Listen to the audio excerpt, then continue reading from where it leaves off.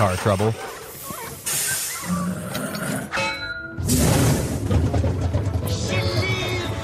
Now's the time to talk with Jerry on the Simmons Car Care Shop Talk Show. Call in now at 719-1490.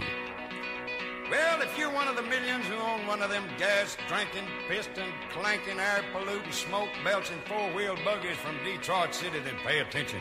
I'm about to sing your song, son.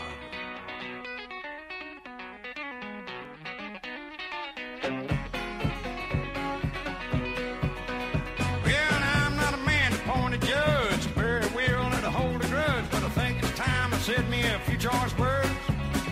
All about that demon automobile, the metal monster with the polyglass wheels, the end result of the dream of Henry Ford. Well, now I've got a car that's mine alone, that me and the finance company own, a ready-made pile of manufactured grief.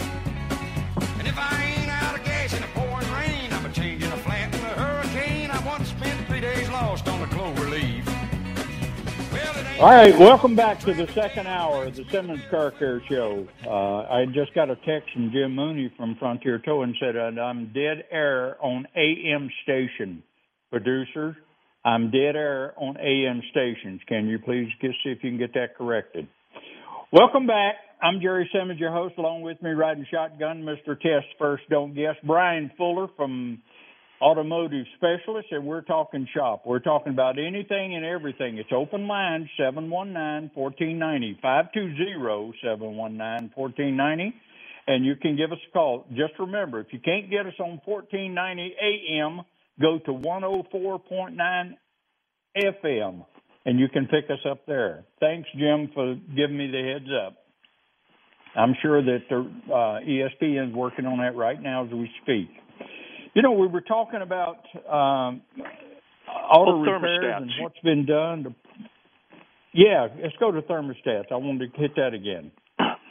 You know, it is one of the most overworked things in your engine because it's constantly opening and closing the entire time that motor's running. Now, I've had vehicles come in with a check engine light on where it says coolant temperature below threshold. So what does that mean? Well, if it's a 195-degree thermostat, it means that thermostat isn't allowing that engine to get up to operating temperature. Well, who cares? If it runs cooler, it's better, right? No, it's not. Because there's a reason that they want a 195 or a 198-degree thermostat in that vehicle, because the computer reads the temperature of the engine, of course. And to be in optimum fuel control, I've talked about this many times, it needs to get up to the proper temperature. Trust me on this one. It is so important that happens. Thermostats can stick open, and in the cooler months, the engine's going to run cooler. It won't get to operating temperature. I mean, years ago, on my diesel, I was driving down the road going to the radio show, and I'm going, this heater of mine, it's not putting out much heat, you know, and I'm not happy. Come to find out, thermostats were stuck open. So I put this vehicle, the diesel, has 2 thermostats in it. I put in 2 new thermostats. Lo and behold, the heater works better. Yay. Well, I monitor my fuel mileage, too, constantly. And, you know, I got a little over 20 more miles to a tank of fuel than I did previously. And it was because the vehicle was in fuel control. So, you know, heads up. You know, if you start making excuses for your car, get it in, get it checked out, get a computer on it, have somebody that's knowledgeable enough to know and look at all the PID data. That's all the different little sensors that are reporting back to the computer. You know, talking about fuel control, we'll go pick on my Corvette. It was due for emissions. And sadly, it hadn't been driven much, probably not 200 miles in the last year. So I'm sure the fuel was a little nasty in the tank. And I'm driving to the shop on Friday, and I'm going, well, it runs all right. Boom, check engine light comes on. I said, are you kidding me? This vehicle has never had a check engine light pop on. So I get here to the shop, plug the scanner into it, pull up a code for oxygen sensor slow response bank 2 sensor 1. And I'm going, really? So rather than just go buy a new oxygen sensor and pop it in there, which most people do, I mean, there's way too many oxygen sensors replaced, way too many that aren't needed. These oxygen sensors, they do last a long time, believe it or not. Well, in my case, I was looking at the data, and this sensor was working great. It was sitting there going from 0.20 to 0.8, back and forth, just like it's supposed to, rich, lean, rich, lean, rich, lean, rich, lean. I says, so I don't see slow response on this sensor. So I go a little deeper and I look into the fuel trims, the short-term and long-term fuel trim, to see if this thing's in fuel control. And I'm going, well, now wait a minute. Long-term fuel trim's around +2, +3. That's fine. I can live with that.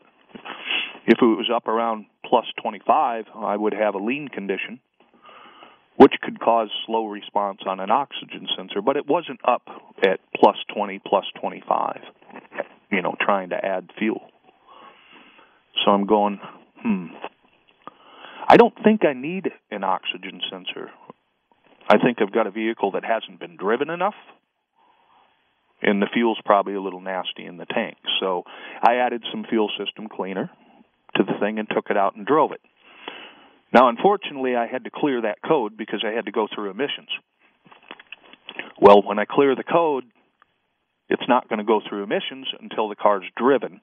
You have to complete a drive cycle because you have monitors in there: catalyst, misfire, oxygen sensor heater, misfire, evap monitors, fuel system monitors. You have to drive it enough to get those monitors to complete, because if you don't, it'll say systems checks incomplete, and you won't pass emissions. So luckily enough, yesterday morning, it was cool enough. That's another thing, because temperature has a lot to do with running this drive cycle, because if it's over 100 degrees intake air temperature, which in the summer it is a lot of the time, I mean, at 5 o'clock in the morning, your intake air temperature under the hood can be over 100 degrees.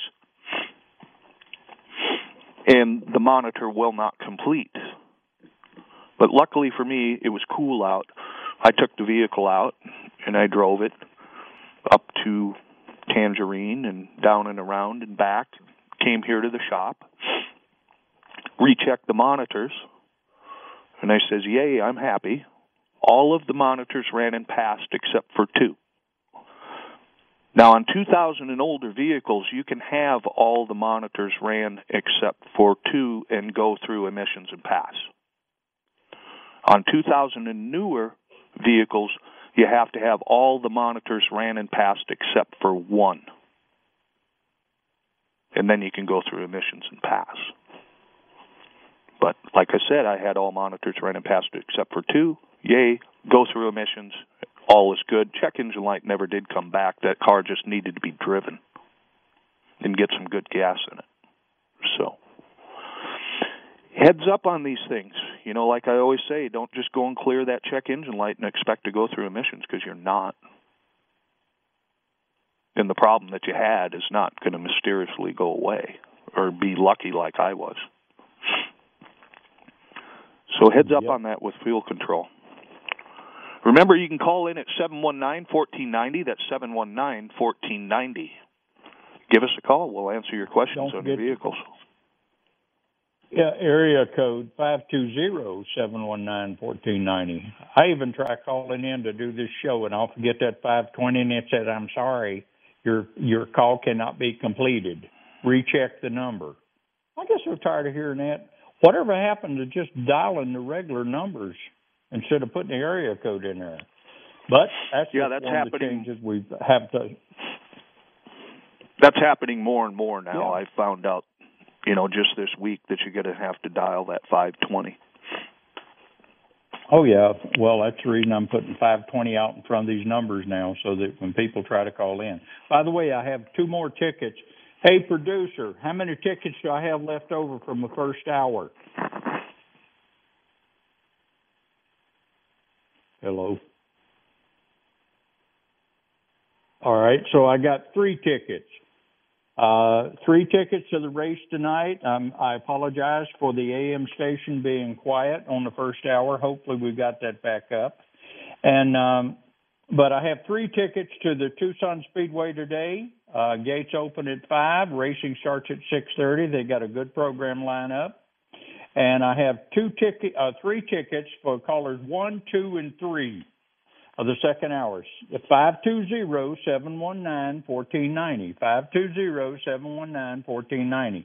It is an open line Saturday. If you want to talk to a good technician on a particular car, if we can explain it so that you can fix it. But I'll tell you one thing about these cars.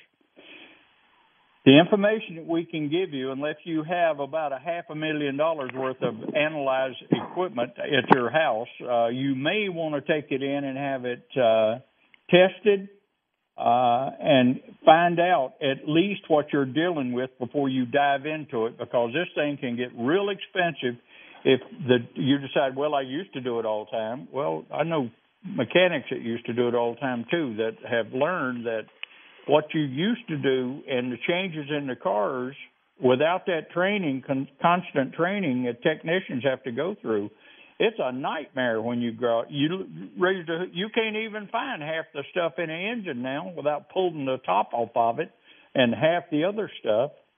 So if this is not your career field to work inside of a late model vehicle, get a second opinion from a good shop. You can go to Parker Automotive at 323-1960. They're located at 5101 East Speedway.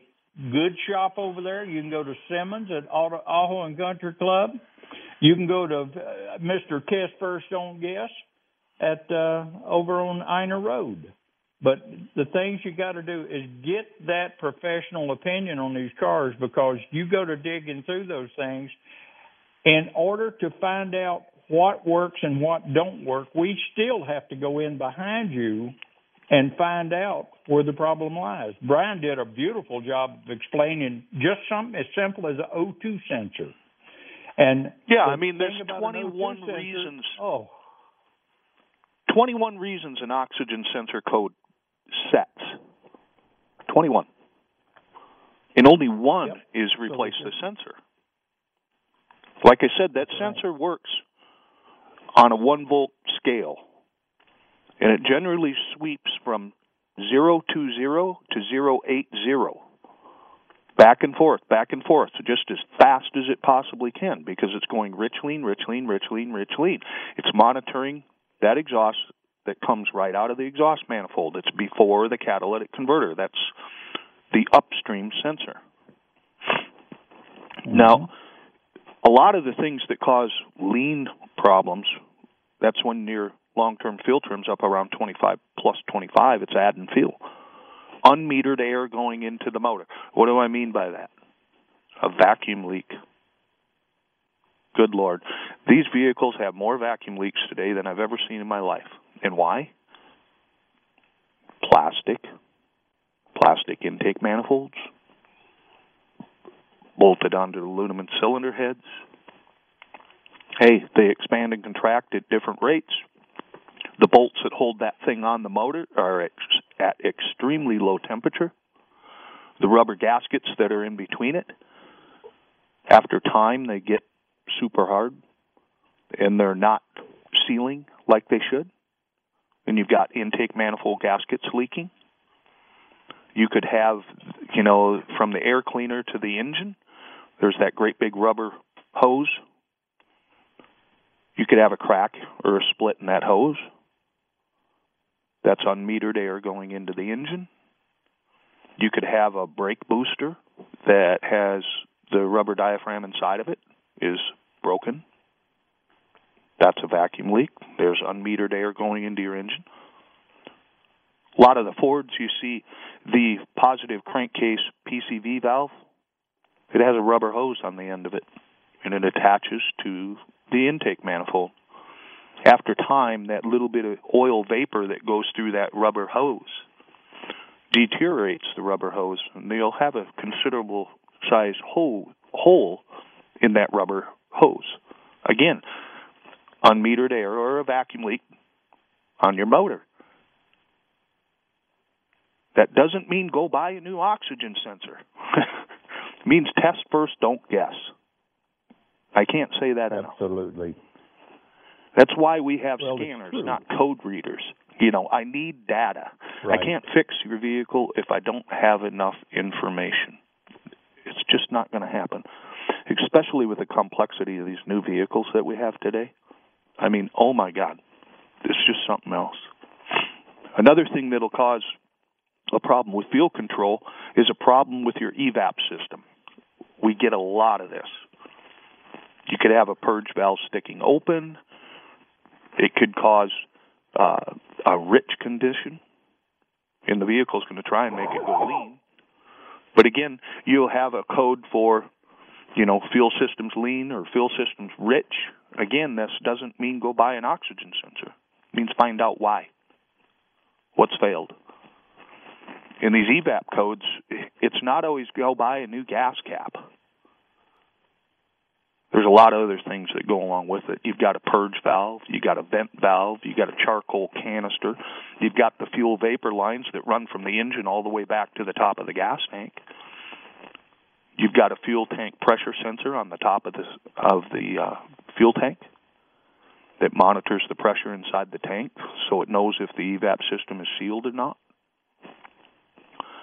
So when it comes to evap problems, it's not for the backyard guy because it's very complicated. You about have to have a smoke machine to fill the system full of smoke to try and find the leak wherever it is. Small leak detected just makes your hair hurt, let me tell you. So, heads up on these evap problems. They're very complicated. One other thing, if you do have an evap problem, do us a favor. When you bring the car to the shop, try and have around a half a tank of gas in it.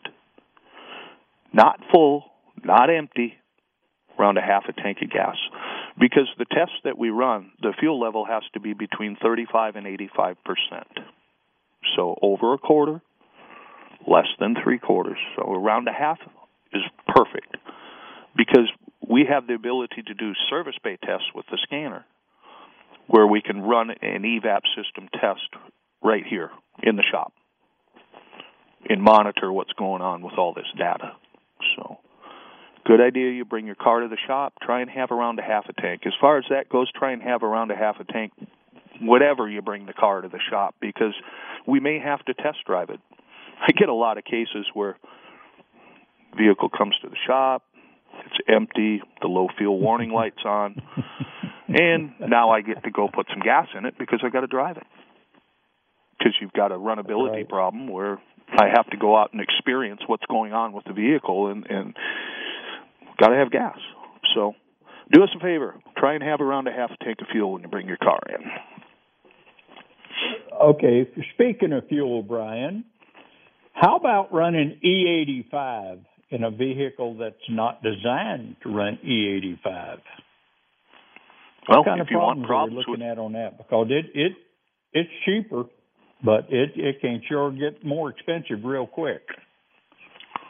Well, the alcohol content can cause fuel control problems. Again, it can run lean.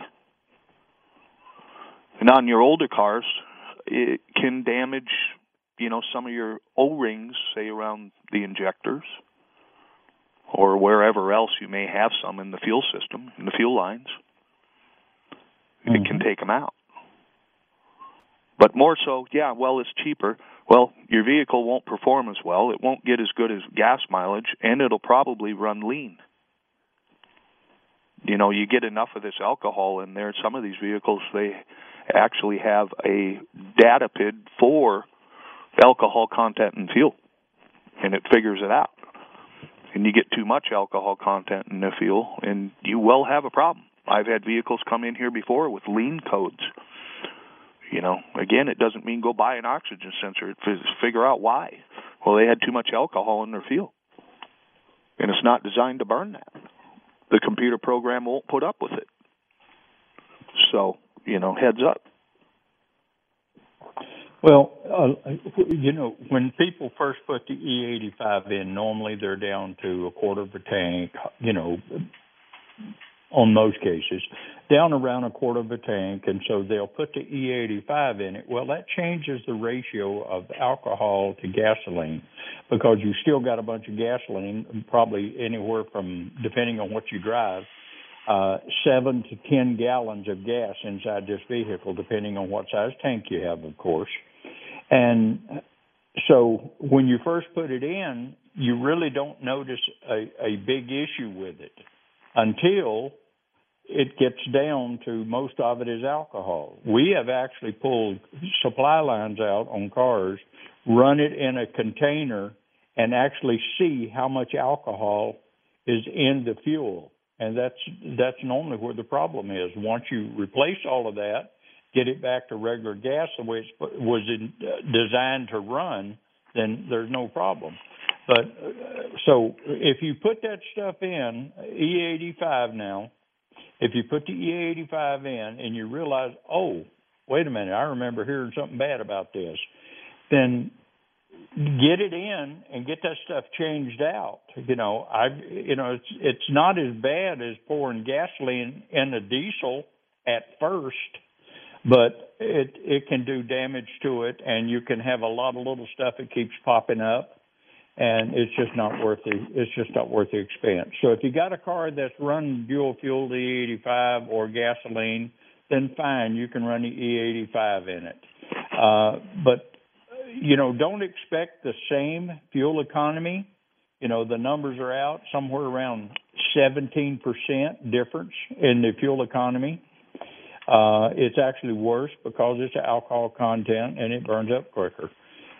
So that's the simple version of it. Now, I want to get back to the motor vac a little bit. The carbon problems that we're having on these cars. If you have a engine that has spark plugs, runs on gasoline, it will have carbon buildup. It's the nature of the beast. There is no exceptions to it. I don't care what kind of monitoring system you have on the vehicle. You will have carbon buildup on the back of the valves and the top of the pistons. That's just part of it. Now, keep in mind that that's not the only two places that get buildup and residue. Residue comes from the tanks down the lines. It sets in the lines that feeds the fuel injectors, and then it goes through the fuel injectors and then into the cylinders. Well, you have that debris laying in there. That's another reason to run a gasoline treatment in the tank to postpone the aggravation of the heavy buildup of carbon prematurely. It doesn't mean you're not going to have the carbon. That's no such thing, so get over that. You will have the carbon. It's a matter of how you actually control the carbon in it that saves you from the burnt valves, the cylinder heads pulled off, and have all the valves done. If you're under 40,000 miles on the engine, you stand a chance of having the valves done, putting it back on, and they actually run. And I say under, I mean around 90,000 miles, because the carbon is some of it is so hard you can't even take it out with a motor vac. That's the reason we have to do some cars twice, 2 times we have to run a motor vac through it and just let it work and let it clean naturally while the engine's running. But you got to get the garbage out of the tank. So that is one of the reasons, even with the premium, the premium fuel, not high test fuel. What am I looking for here, Brian?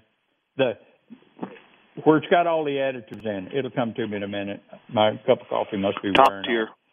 But top tier fuel. Thank you, Brian. Appreciate that. You know, that's really a hard thing to remember when you talk about it all the time. But anyway, that's the reason your manufacturers prefer the top tier fuel in it.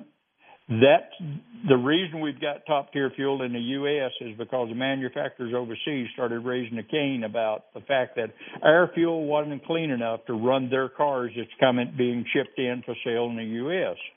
Okay, so they started getting that. Every manufacturer that I know recommends you use the top tier fuel, and they say, well, and then you'll read an article that says, well, the fuel that they set the specifications on that is controlled by the federal government, if it's a low-grade fuel, if it's not a top-tier fuel, that don't mean it won't run. I didn't say it wouldn't run. I said you're going to have problems with it because if you didn't, why would the manufacturer say add a can of gasoline treatment at every oil service? And they even give you the part number of their product, of course, but you can go to Merle's and you can get a quality. You go to BG Chemicals, you get a quality gas fuel treatment, and that's BG still ranked number 1. Believe it or not, STP fuel treatment's ranked number 3 as far as being good, and it's inexpensive. So there's really no reason for you to not use the fuel treatment to try to save yourself some aggravation and some major expenses if you ignore it. Give the engine a chance to perform the way it was designed. If carbon was good for an engine, they would put it in before it left the manufacturer. So you'd have automatic carbon in there if that stuff is so great. Well, they didn't, and there's a reason. So just that is on you. That's something that you need to do. And if you have any questions, you can call 719-1490, area code 520, and we'll be happy to take on any questions you have about oils, antifreeze, any of that. Anything that has to do with the automobile from bumper to bumper, except I don't do body work. We leave that up to Spectre Minor Road Auto Collision. They can do the body work. We'll take care of the rest of the stuff. Air conditioning. A lot of people are having air conditioning problems. What are you seeing with air conditioning right now, Brian? Boy, a bunch of things. I mean, we've had vehicles come in that needed complete systems replaced. Generally, you know, if the compressor fails, it sends what we call shrapnel throughout the inside of the system.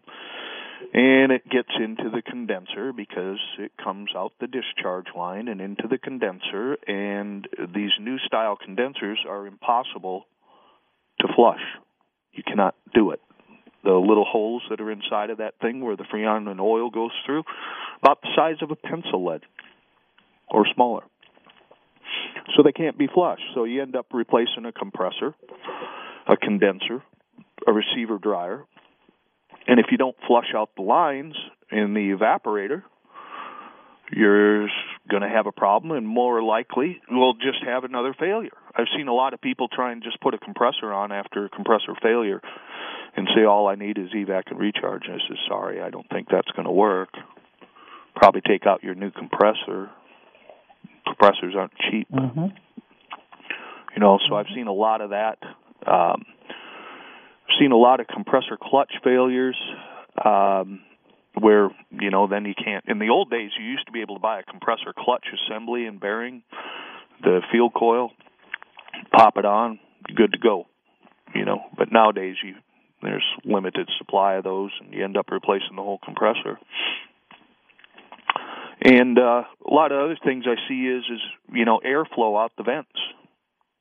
Had a car in here this week that customer's concern was, well, I've got very little airflow out the vents to none. But the air did feel cool, and in their case, the compressor was working. It was getting cold. The receiver dryer was pretty cold to the touch, but she had no airflow. But what happened is the cabin air filter was completely plugged to the point and fallen apart to the point where everything was falling to the bottom of the evaporator housing, which plugged the evaporator drain up.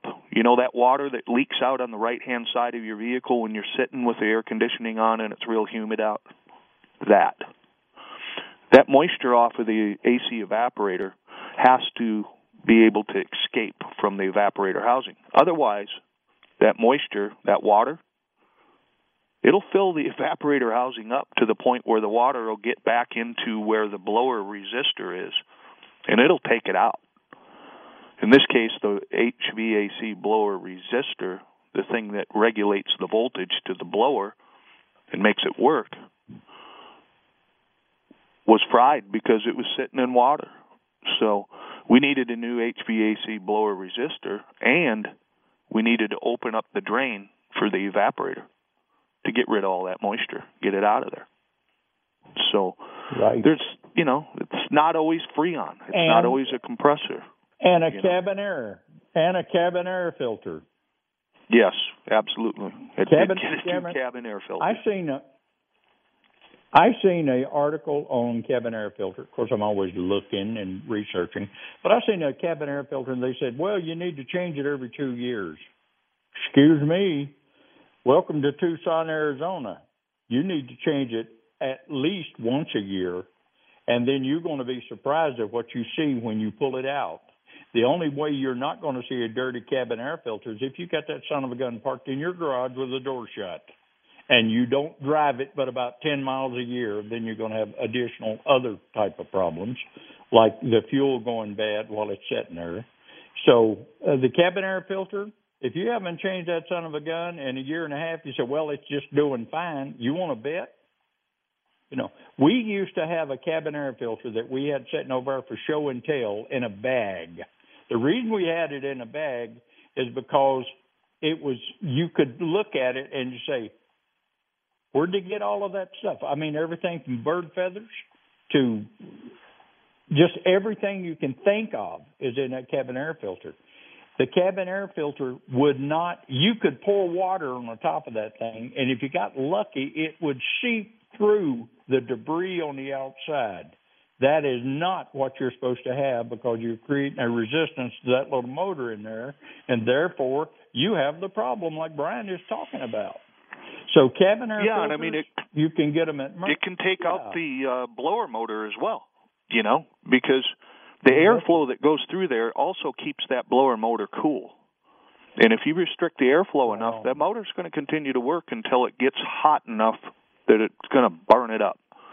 And usually when those motors get hot enough, they take out the blower resistor as well. And some of these blower resistors, they're not cheap. This one that we had this week, it was less than $100. But I've seen some blower resistors, which with this dual zone automatic climate control nonsense they got in these new vehicles, they can be a few $100. A cabin air filter is $25. Well, depending on if they're for diesels or anything else, they vary. They start around 15 and go up. And you're right, but you can go to Merle's Auto and you get a cabin air filter to fit your vehicle, and you can pay $23. Everything here recently has gone up to the point where I don't recognize the prices anymore when I go in to buy something.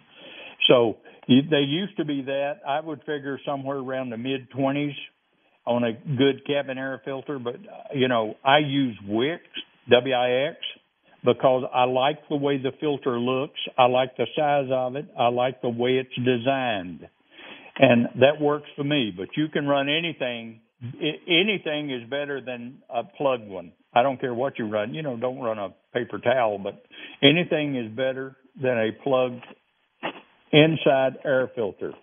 It keeps the air clean, and in Arizona, with the rain, with the heavy winds, and we do have some serious heavy winds around here, and then if you're fortunate enough to go to Phoenix and run through a haboob, then every filter you have on that vehicle needs to be changed. Do not forget your gas filters. Do not forget your air intake filters, especially because a lot of stuff is turbocharged. That's like driving down a road with a shop vac hooked to your car. It'll suck it right in, right up through. They plug and then they start to bypass. You do not want that garbage. Sand it is like glass. It's like glass when it gets on the inside to a turbocharger. You do not want to visit that turbocharger and have it go out, have to have it replaced. The other thing on the turbocharger is make sure you use the viscosity of oil that was put in that motor recommended by the manufacturer. You can use different brands of oil, but it needs to have the SAE ratings on it, and it needs to have it needs to be the same viscosity. People say, well, in summertime I can use a heavier. Why? The oil is designed to handle the heat. It's a lot better than what it used to be. The main thing on the oil change is it has to be done on a regular basis because the oil is hammered in these engines. It beats the life out of them, and it uses the additives up. And so you don't have that cleaning agent that's sitting in there working for you. So make sure you keep your oil changed, oil service in these cars. And that'll help you along the way. And it also will give you better fuel economy because the lubrication factor in it and the cleaning agent in it actually help the engine run better. So that's my little tech tip on that.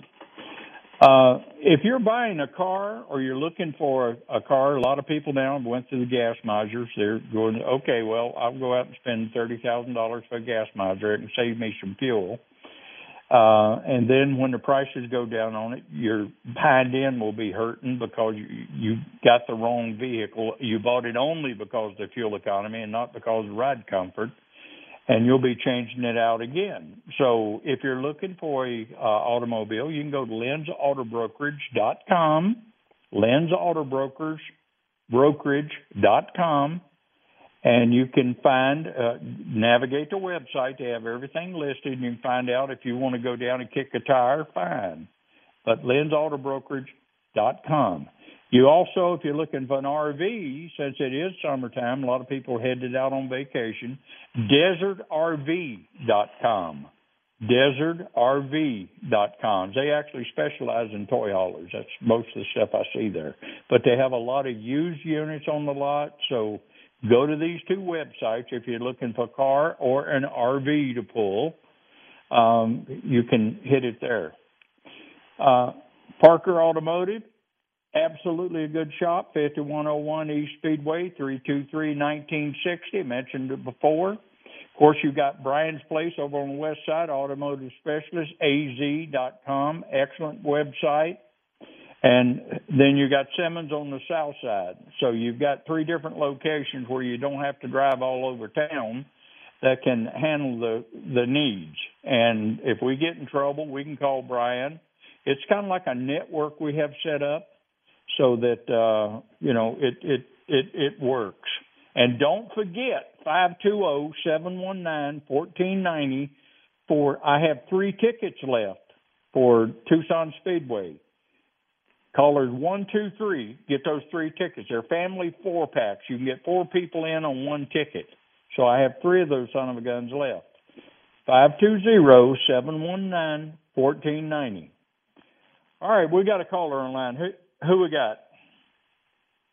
We got George. Hello. You got George on the line. He wants to talk about top tier fuel. Okay, let's bring George on. George, good morning. Welcome to ESPN Simmons Car Care Show. Good morning, Jerry and Brian. How are you? Morning. Doing well, Morning. thank you. Hey, I tried to get in last week, and it was too late, but you guys were talking about top-tier fuel then and spoke about it a little bit today. Just wanted to relate a story. I had investigated myself. One particular station in town used to always have a sticker on the pump that said, "This is top-tier fuel." And one day I noticed that sticker was no longer there. So I called to inquire about that, and what happened was that they were no longer able to get the additive that was recognized to be qualified to make a fuel top tier. They found something else, but it wasn't on the approved list, so they had to take their stickers off the pump. But they reassured me that they try to get that additive that they need when they can, but they can't always get it, so that's the reason why they had to take the sticker off the pump. Okay, what station was this, George? Do you remember? I didn't want to mention it unless you asked. It was the Quick Trip. I want you to. This is public information. It's stuff that people should know. Okay. You know, especially if they had a top tier station and now they're not a top tier station, because most people don't read the stickers on the pumps anyway. So if you have that information, you can put it out. It's not a detriment to them. They'll get it put back, but we need to let the public know that right now they're having a little issue. Right, it's the Quick Trip stations. Quick Trip? Yes. Well, that's and what they where tried I get to mine, explain to me, top tier. What they explained to me, and I called Quick Trip the corporation. I didn't call one of the stations in town. I called their corporate number. Right. And what they were trying to explain to me was that they're adding all the additives that they normally do, but they could not get one of the additives to be the one that would give them authorization to put the sticker on the pump. So what they're saying was it still has all the additives that it should have. It just doesn't have the one that is recognized to make fuel top tier. So, and they can't always get it. That was their other issue. Sometimes they can get it, sometimes they can't. So since it wasn't 100% consistent, they had to take the sticker off the pump. And I was in the station just to... Go ahead. I appreciate that, the information from QT, because I buy 99% of my fuel at QT, but I also use a fuel additive, just in case, because I know there's a supply line and a supply and demand that they're having issues with because of COVID. And so not what we used to get and what we get now could be two different things, and I prefer to have my engines clean, even if I have to buy it off a shelf from Merle's and pour it in there. So thank you. That is a good one. Sure. Thank you very much. Right. You're welcome. And it makes me think, though, what are the other stations doing? You know, Quick Trip obviously was upfront about it and honest and did the right thing. Yep. But there could be other stations that have that same issue and that just chose not to say anything about it. I wonder if Costco has that problem now, because Costco moves a lot of gas over there, and they are also classified as a top-tier supplier. So, you know, did they take the top tier originally, and now they're just pumping gas, and people thinking they're getting top tier, and they're not? I have no idea. But that might be worth a phone call also. Yeah, I might give them a call, see what they say. Well, thank you so much for the call, George. We appreciate the information, buddy. All right. Bye-bye. Have a good weekend. You guys have a good weekend. You too. What do you think, Brian? I really found that odd that they would do that. I always thought Quick Trip was top-tier fuel. They were, but he just explained it very, very good. You know, they have a certain amount. The federal government, like on the older fuels where they had all the regulations on it, and they said, okay, you have enough additives, according to the federal government, you have enough additives to go ahead and service these cars. Well, the original time that was 1957, 60, and stuff like that on those older engines. And so I'm glad they come in with the top tier, because they added a lot more stuff, because now we got injectors to protect, we got the valves to protect as much as we possibly can, and we got the injectors. So you have to have the fuel moving through the engine freely in order to atomize when it hits the cylinders, so that the darn thing will run and fire up and run smooth. Now, for the ones I'll be out there, if you start this is how I caught my first issue with bad fuel injectors, partially plugged fuel injectors, was when I started it up in the morning. You know, it's fuel injection. You don't have to pump the accelerator. Most people are pumping. I don't know what for. It doesn't do anything. But just hit the key. It's supposed to fire up. Well, it would fire up and it'd run rough for just a second maybe. And that's what put me on notice. And the first time it happened, I thought, Well, it's just cold weather. And then I remembered what I've been saying. Anytime you start to make excuses for your vehicle, get a second opinion. Well, I did my own second opinion, and I wound up having the fuel delivery system. I put a Motorvac on it. It cleared everything. It cleaned off the injectors to keep them from coking over. That's when you got so much garbage hanging on the bottom of the injector pintles that when you shut it off, the temperature in there actually bakes on that junk that's at the bottom. Well, it's normally a debris that is moved by temperature. So when it cools down, it actually rolls down to the point on the injector, and it actually coats the bottom of the injector. When you first fire it up, you have to put enough pressure behind that, and you get the engine fired up, and it's running rough because the amount of fuel that's going in, when you've got an injector that dirty, you have some soft carbon on top of the piston. It goes into the cylinder. The cylinder has to soak up this fuel that you're pouring in there on the soft carbons, and what's left is what actually fires the car. So when you fire it up, and then it finally breaks that little coat off the bottom of the injector, now you got fuel going to it, but it's going into soft carbon sitting on top of the piston. It's still going to run a little bit rough because the soft carbon is robbing the gas that you need to make this engine run like it's supposed to. So once you get that thing soaked in, fired off, it runs fine. But it's still got an issue, and you need to not make excuses for this engine. It needs to go in. You need to have a professional like Brian Fuller from Automotive Specialist, or the Parker Automotive, or Simmons. Somebody needs to give you a second opinion on this. I will tell you from doing this, because everything I own has been a test vehicle for 46 years. Every vehicle that I have, I do stuff to mine that I don't recommend to you until I know that it works.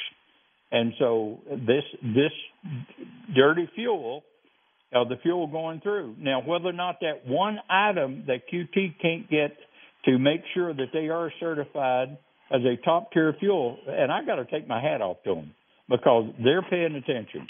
They're paying attention. I don't know what that product is that they're missing out of that additive. So I can't answer that one. But you need to keep your fuel delivery system clean. It needs to be clean. What's a Motorvac recommendation now on all this fancy stuff out there like the EcoBoost?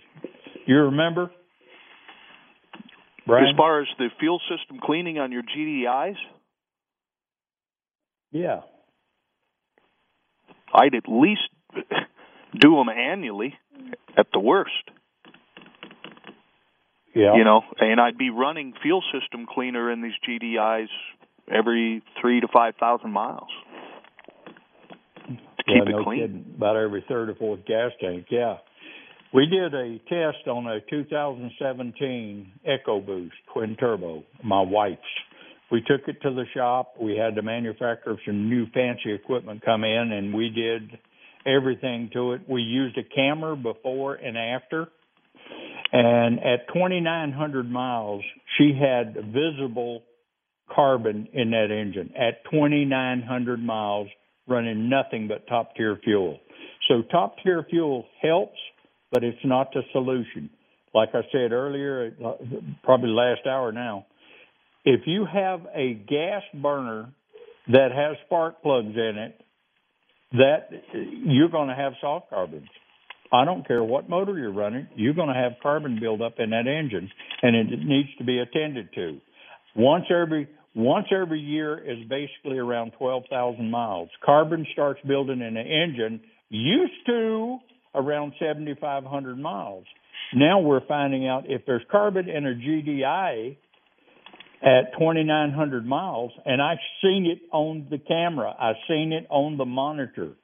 We did the flush, the carbon cleaning, and then we go back in, and we have side-by-side screens, and where it used to be carbon, there's no carbon sitting there now.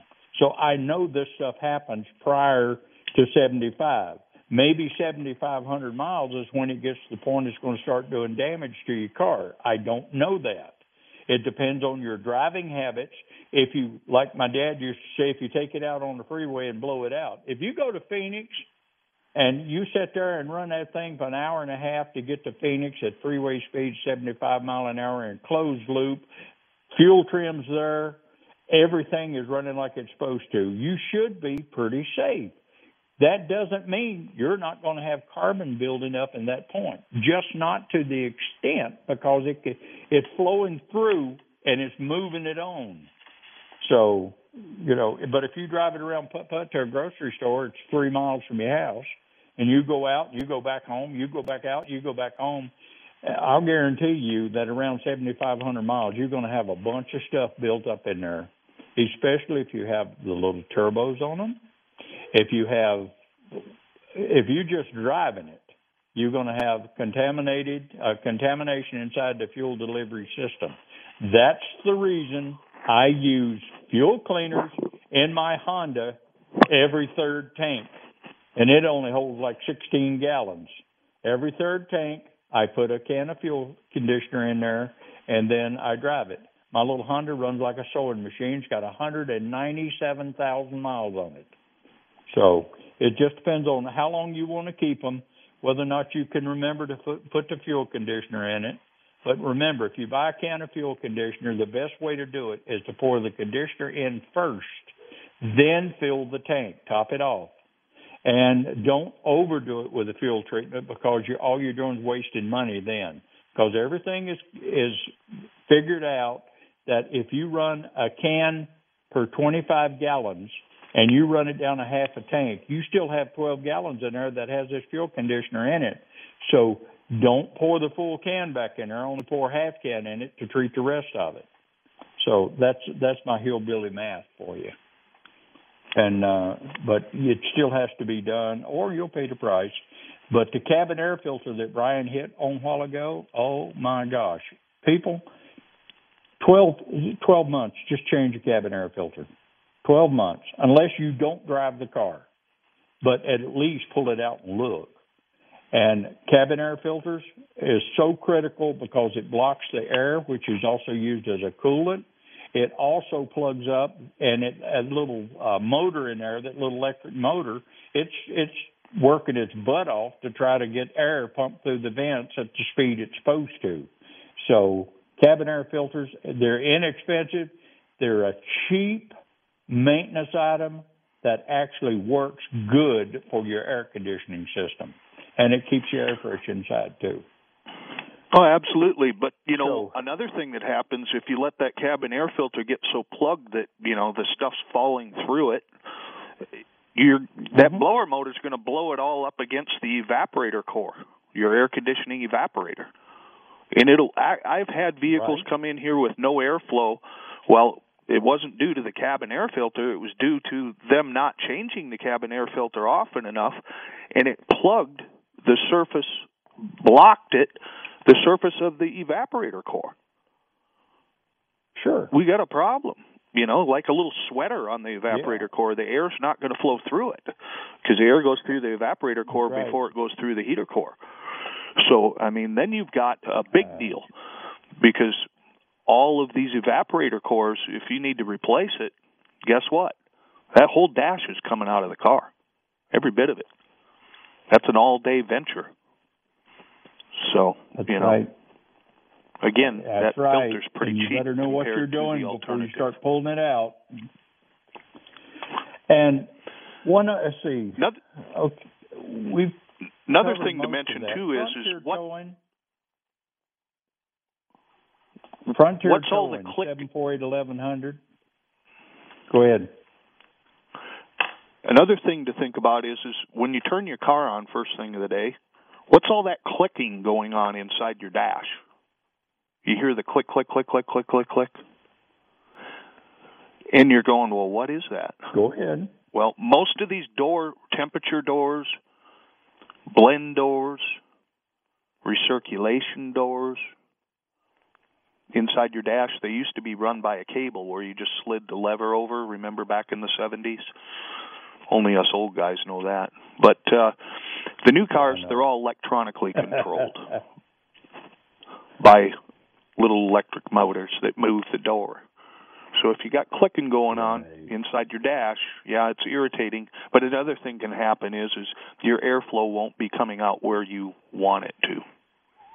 Or the temperature may not, it may be warm on the driver's side and cool on the passenger side.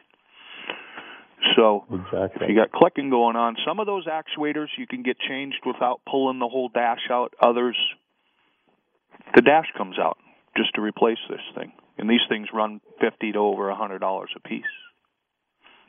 But the labor can be and the quite labor on expensive. something like that. Absolutely. You got a 6 to 10 hour job.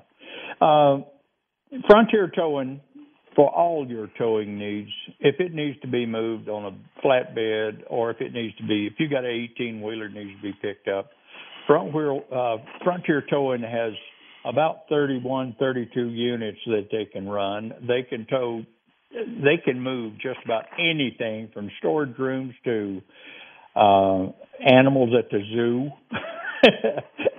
And he's got motorcycle trailers, a special trailer that's built for picking up motorcycles, where it's actually a motorcycle trailer that's got these little hydraulic things on it. It attaches to the inside, and so he can move it without scarring or scratching or anything. Frontier Towing, 748-1100 for all of your towing needs. If it needs to be towed, call them and see if they can handle that particular application. Jim is pretty good at this stuff. He moves stuff that I wouldn't even attempt to move because I don't have that knowledge. That's not my expertise. But thanks, Jim, for calling me about the AM station being off. And I want to thank I want to thank George for calling in on the Top Tier Fuel and letting us know that little piece of information does two things for QT. One, it tells me a lot about QT operation. And so that was good. He was a little nervous about it. I appreciate that. But this is good information considering I buy my fuel from Top Tier, from QT on most of the stuff because it's close to the house. And with that said, we're just about out of time. How much time we got, producer? 1 minute. What? Looking. Got a minute and a half. All right. We still So got again, for those of you who are wondering where Automotive Specialist is, we're at 3611 West Ina Road. That's at Ina and Meredith, one stoplight east of Ina and Thornydale. We're in the Michaels Bookman's Plaza, right behind Checker O'Reilly Auto Parts. Again, it's 3611 West Ina. Our phone number is 572-1734. That's 572-1734. And yes, you may have to dial 520 before that. You can also go to our website, which is automotivespecialistaz.com. Just a little noteworthy thing here on tires. 2/32 used to be the old recommended of depth on the tread. They're saying you need to go to a 4/32 in wet weather. That seems to be the one that seems to move the water out on the tires. All right, we're out of time for this Saturday. I want to thank everybody for joining us. Hope you picked up something. Brian, thank you, sir. Until next week, thank you. Drive safe, be careful in the weather, and we'll talk to you next Saturday. Bye-bye.